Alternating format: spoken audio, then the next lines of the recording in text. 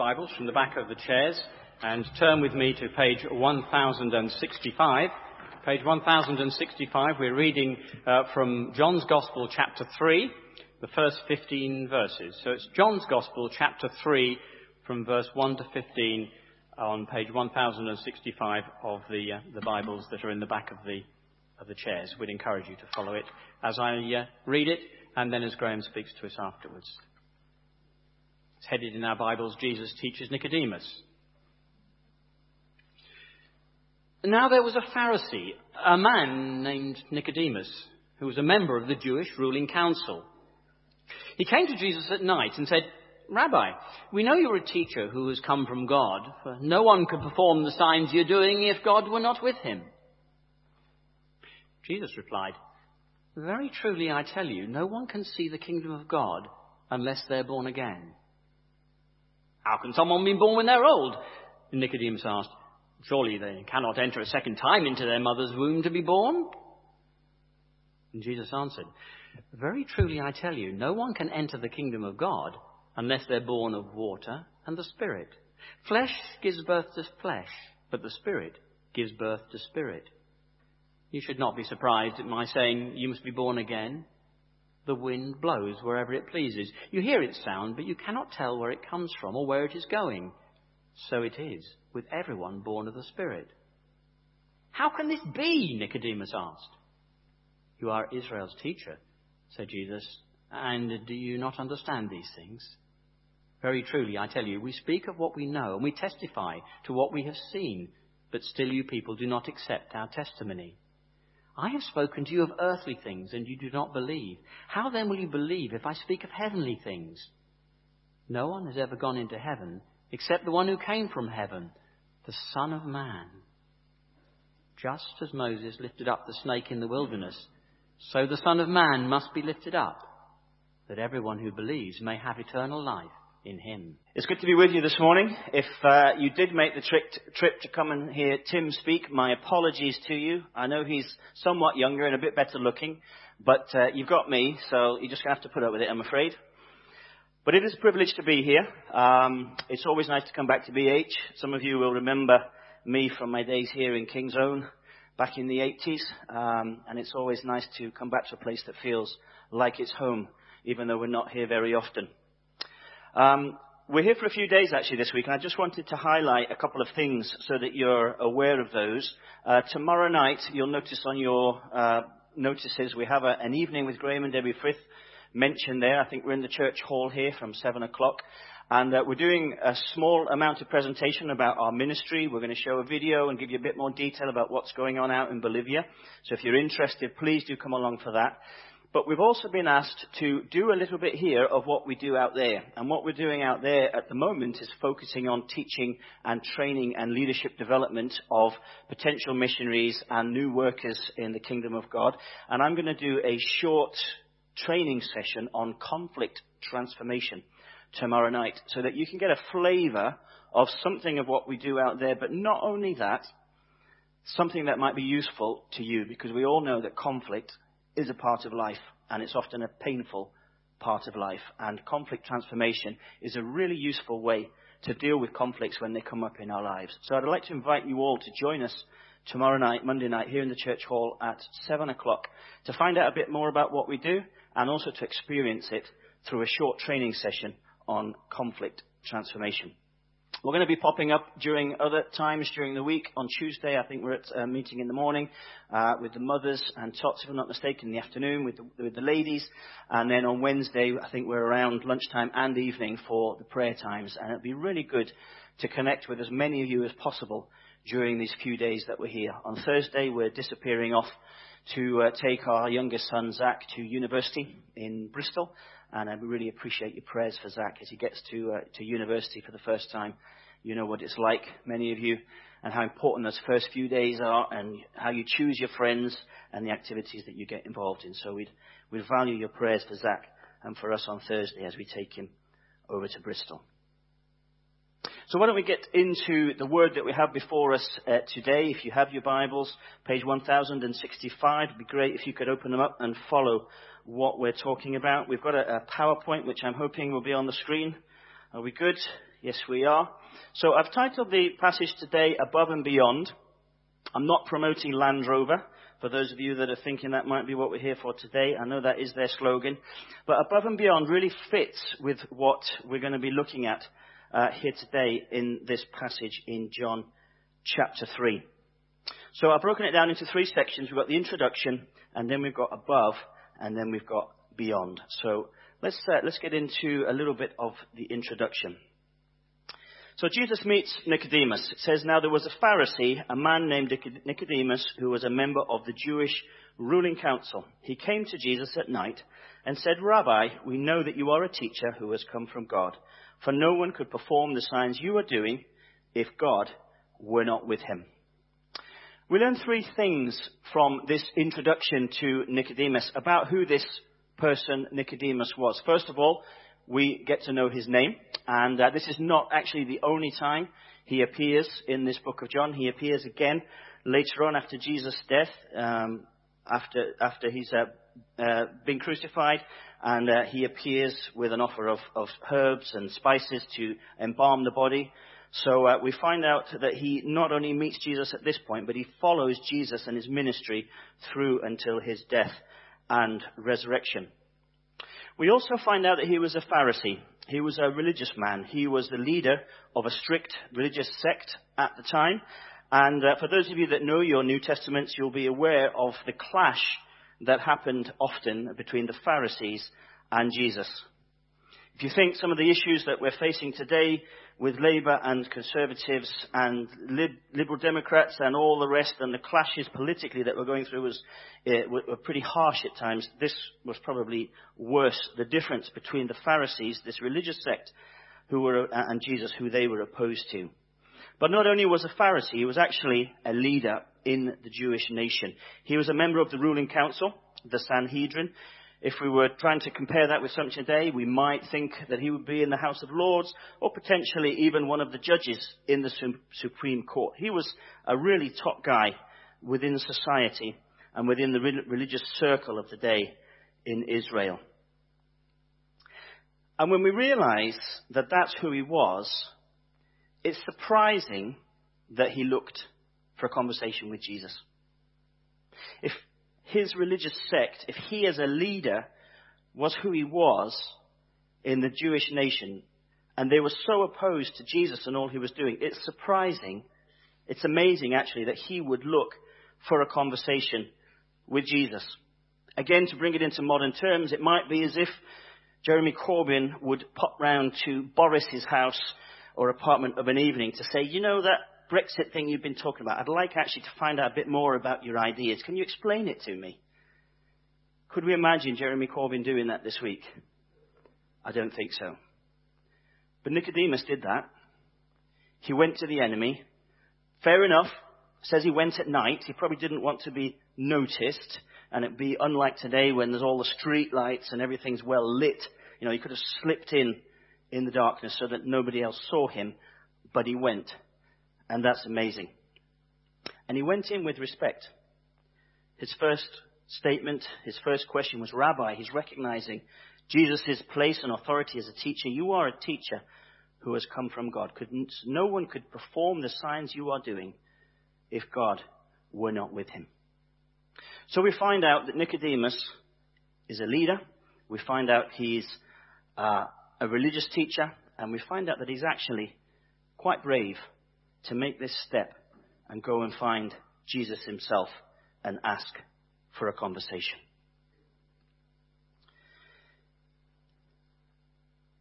In Jesus' response here, Jesus does what Jesus often does.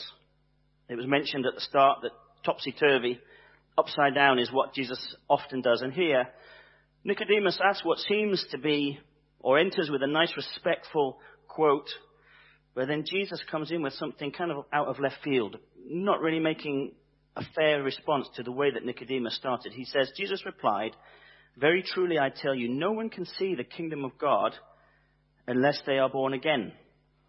Nicodemus asks a fairly normal question. He's confused. How can someone be born when they are old? If I'm already old, how can I get back into the womb of my mother who's well old and be born again? It doesn't make any sense. But again, Jesus doesn't necessarily respond to the question with a simple answer. Jesus answered, "Very truly I tell you, no one can enter the kingdom of God unless they are born of water and the Spirit. Flesh gives birth to flesh, but Spirit gives birth to spirit. You should not be surprised at my saying, you must be born again. The wind blows wherever it pleases. You hear its sound, but you cannot tell where it comes from or where it is going. And so it is with everyone born of the Spirit." Now, people more intelligent than me, commentators on this passage, would suggest that Jesus very often does this, and in the times of Israel, this would often happen. Two declarations in response that lead us to a fuller and complete answer. And we've got two separate declarations here from Jesus talking about being born again. He replies to questions with a statement in verse 3 and again in verse 5. And he introduces the kingdom of God as a concept and a theme of being born again. Now, clearly this idea of being born again was new to Nicodemus. And maybe it's new to a lot of people in our society today, and potentially even somebody here this morning. And we want to focus on what this phrase, being born again, is all about. What does it mean to be born again into the kingdom of God? We see verse 5 talks about water, which was used as a symbol of cleansing, and the Spirit, which is to do with renewal and rebirth. And then verses 6 to 8 talk about wind and spirit. And it's interesting that Jesus would do that, but the word in Hebrew is ruach, and the word in Greek, pneuma. Actually, wind and spirit is the same word. So there's a play on words there when it comes to talking about wind and the Holy Spirit. But the point is this: Jesus is introducing to us the fact that there is a new reality. There is a reality above what we experience on a day-to-day basis. I really like this passage because I don't know if you've ever had the situation where you may be with somebody from work or a colleague or a friend or a family member, and somebody sits down with you and says, "You know what?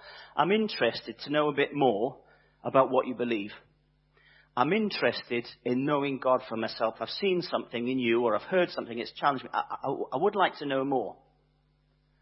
And I don't know if you're anything like me, that sometimes when somebody comes to me and says, "I want you to tell me about what you believe. I want to be a Christian. I want to know God for myself," we go, "Okay, right." But we don't quite know what to say. We're not quite prepared for that sort of situation. We're not exactly sure how we can respond to that person and how we can bring them into a full relationship with the Lord. And what we tend to do is get on the phone and ask for an appointment with the vicar, or ask for an appointment with one of our leaders, or try and arrange for somebody else who's a professional to explain to them what it means to know God.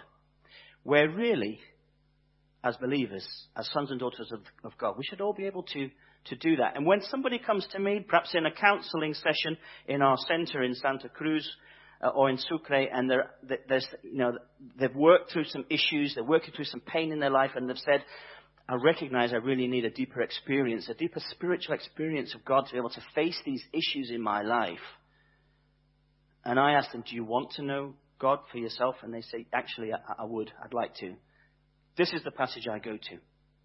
And I would encourage each of us, when the opportunity arises, if the opportunity arises, to bring somebody into a relationship with God, which is after all what we're all here for, go to this passage. Because it's a great way to talk about the fact that there is a whole reality in life that unless we know God, unless we have the Lord in our hearts through His Holy Spirit, we don't know. We're not aware of. And so he talks here about the kingdom of God, about being born again. And so I explained to the person, perhaps in the counseling room, we read this passage, we talk about Nicodemus, we look at the question he asks, what does it mean to be born again? I can't get back into the womb of my old mother. What are you talking about? No, there's a new birth that comes because of the Holy Spirit. And one of the things I use is a counseling model that we use in Alfarero. It's part of our philosophy, our basis of belief. And in counseling, for those of you that are counselors or have studied psychology, the counselors tell us that human beings have three basic needs. Acceptance, security, significance. All human beings want to be accepted. We crave unconditional love. All human beings want to be secure. We want to have a place where we can close the door, lock it, feel secure. We can sit down in our own home. We can breathe easily. We're in where we belong. We're comfortable. We're safe. And we want to feel important. We want to feel like our life matters. Significance. We want to feel like we're having an impact in this world, that there's a reason why we're here. Often people who get depressed or think about suicide are folks that actually don't think or don't realize that they've got a purpose. They don't think they fit with life. They don't think or feel like they fit in this world. That there's no purpose for them. There's no importance of their life. And often those are the people that will move towards making that drastic decision of suicide because they're not feeling like their life has significance. So acceptance, security, and significance. But I explained to the people in the counselling, but you know what, if that's how we are, if that's what psychologists have identified as our three basic needs, and we as Christians believe that God has created us, then presumably he's created us with those needs for a reason. And when we think about God, we think about three persons in one. We think about the Trinity. And I will say to the person, God the Father, who is he for you? And most of our counselees coming from a Catholic kind of context will say, yeah, I remember God. We did him in religious classes in school. Yeah, God the Creator. That's right. God the Creator is the one who gives us security. Because there's no more secure place in this life than to live within the will and the control and the sovereignty of a creator God who loves me, who is all-powerful, who wants the best for me and can do anything. There's no more secure place than to live in the will of God. Acceptance. You remember who is Jesus? They say, yeah, I remember Jesus from classes at school, religious classes. Yeah, Son of God, he came to save us. That's right. There's no better example of unconditional love, of forgiveness, of acceptance. We didn't deserve the fact that we can have a relationship with God the Father. We didn't deserve that the Lord comes down to this earth to die in our place, to take the consequences of our sin and rebellion on him, so that we can have that relationship with God again. But he accepted us unconditionally. There's no greater example of acceptance. And then I talk about significance. And I say, Holy Spirit. Who's the Holy Spirit? And they say, don't really know. Not sure. And usually, folks in our context in South America from a Catholic background, that's where they slip up. They've got the basics about who God the Father is, Creator. They've got the basics about God the Son, the Savior, but they don't understand the role of the Holy Spirit. And the primary role of the Holy Spirit is to bring new life, to bring rebirth, so that we can be born again and realize there's a whole existence above our existence. I was sitting the other day waiting for my son, who was upgrading his Santander mini 123 account into a student 123 account, and it took about an hour. I mean, really, what is so complicated? It takes an hour to upgrade an account. Anyway, I was sat there waiting for them, looking around, and I was thinking, processing in my mind this talk that I had to give this morning and thinking, what does it mean to be born again? What difference does it make, should it make, to somebody like myself who is a believer? And how do I kind of move beyond this just seeing everything as everybody else sees it? Just focusing on paying the bills, dealing with the problems, going to work, teaching in school, going to university, being at home with my kids. How do I move beyond that kind of position of just seeing everything as everybody else sees it? What does it mean to be born again? And how should that affect my reality as a believer, as the Son of God? And I want to get to answer that question shortly. But before I do, apart from being born again into the kingdom of God, being something that shows us there's a whole reality above our own, we're reminded in verses 9 to 15 that there's a whole reality beyond our own. Not just above our own in this life, but something that is to come at the end of this life. Verse 9 says, "How can this be?" Nicodemus asks again.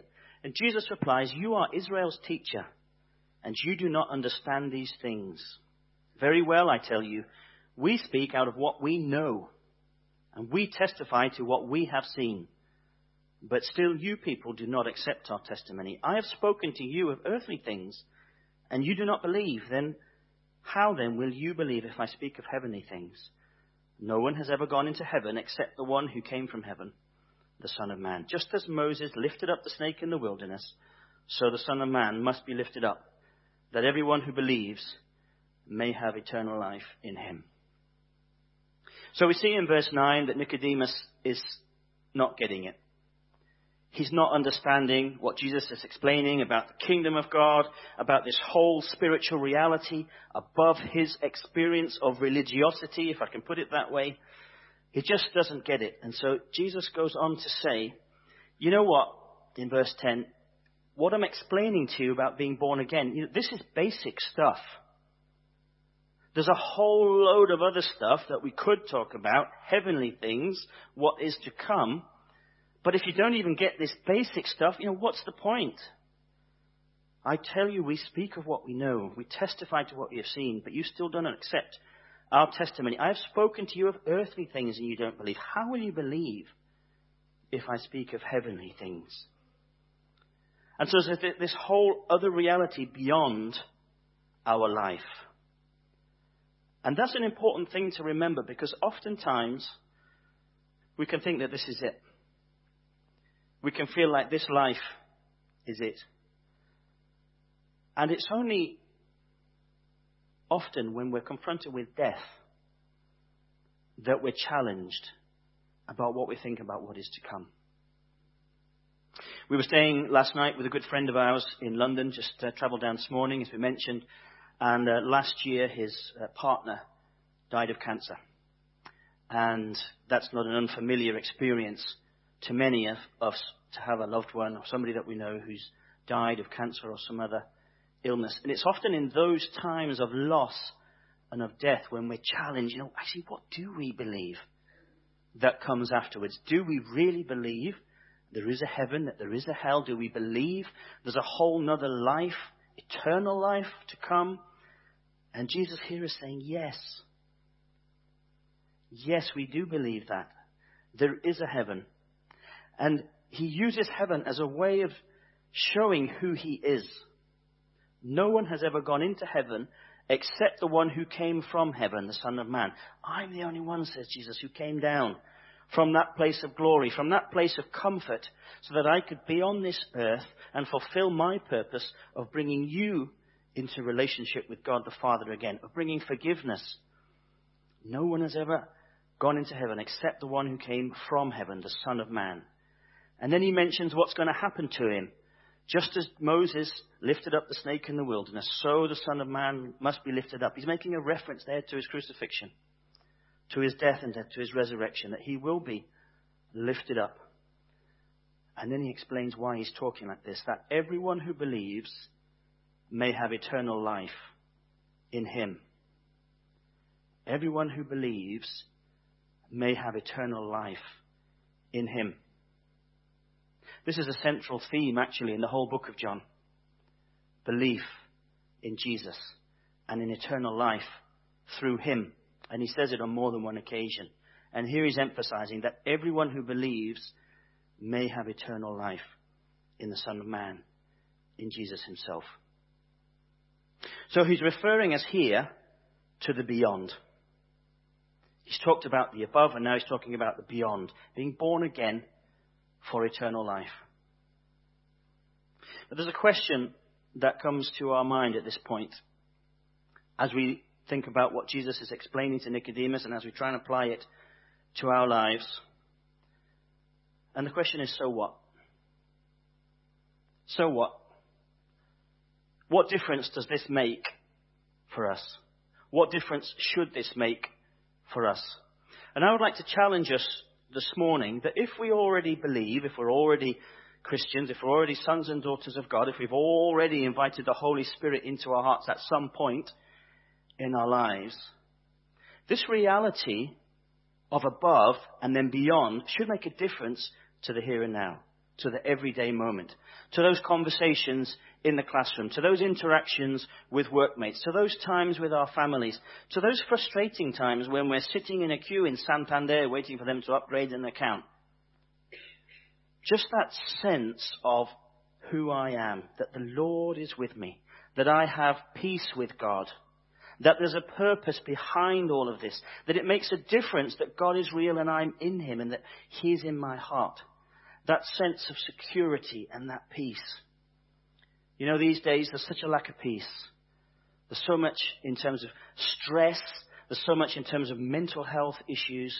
And I believe one of God's greatest purposes in sending his Holy Spirit is to give us that measure of peace in our hearts, even when things are not going well, even when life is difficult, even when things are tough, just to hold on as believers, as sons and daughters of God, to the fact that the Holy Spirit in my heart can give me peace and security in the middle of all of that. It should make a difference being born again to each of us every day. But maybe there's somebody here this morning, maybe you're here this morning, and you're not sure that you are a full believer in the Lord. You're not sure that at any point in your life you have invited the Holy Spirit into your heart, that you've repented, you've said sorry for all the wrong stuff you've done in your life. You're not sure that you have that real relationship with God. And I would suggest to you this morning that this whole idea of being born again into the kingdom of God is an opportunity for you this morning to make that decision. It's an opportunity for you this morning to say to God, I really want to know more. I really want to experience you more in my life and in my heart.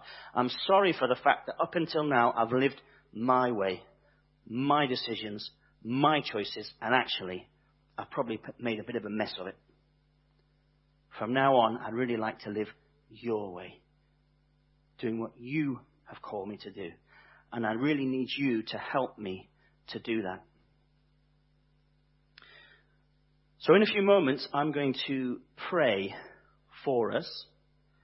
And I'm going to give an opportunity for somebody here this morning, perhaps, who has never made that choice, to make that choice, to accept and invite the Lord Jesus into their hearts, to be born again. That what we've looked at this morning about being born again into the kingdom of God is not just a theoretical message, but a real reality. That we who believe already can go deeper and experience it more in our everyday lives. But that those who may be here this morning who have never made that choice can make that choice this morning and can make that switch into the kingdom of God, into the family of God, from being orphans and outsiders to being included and accepted and part of that reality of that relationship with God. Father God, we thank you for the opportunity this morning to focus on this passage, on Nicodemus, on that conversation with you that was so significant about what it means to be born again into the kingdom of God, what it means to be saved, what it means to be aware of a reality above our everyday reality and a life that is to come beyond this life. I pray for those of us this morning who know you, who have your Spirit in our hearts already, that you would help us to be conscious and aware of your presence each day, in the good times and the bad. That your Holy Spirit would be that comforter, that presence, that person that brings us peace, and that in him we would have that sense of significance, that our life matters. And I pray this morning for those of us here today who are not sure that we ever made that decision, are not sure that we have the Holy Spirit in our hearts, that we have eternal life, that we have been born again. Father God, I pray that you would move into those hearts now. If that's you this morning, why don't you just repeat these words after me in your hearts? Just speak them in your hearts as if you're speaking to the Lord himself, because you are. Lord Jesus, forgive me for my sin, for living my life my way. and not your way. I invite you this morning to fill my heart with your Holy Spirit. I invite you this morning to be my Savior and to be my Lord and to help me live for you from now on. Thank you, Lord Jesus, for your death and your resurrection that makes this possible. And fill me right now, Holy Spirit. I pray it in Jesus' name. Amen.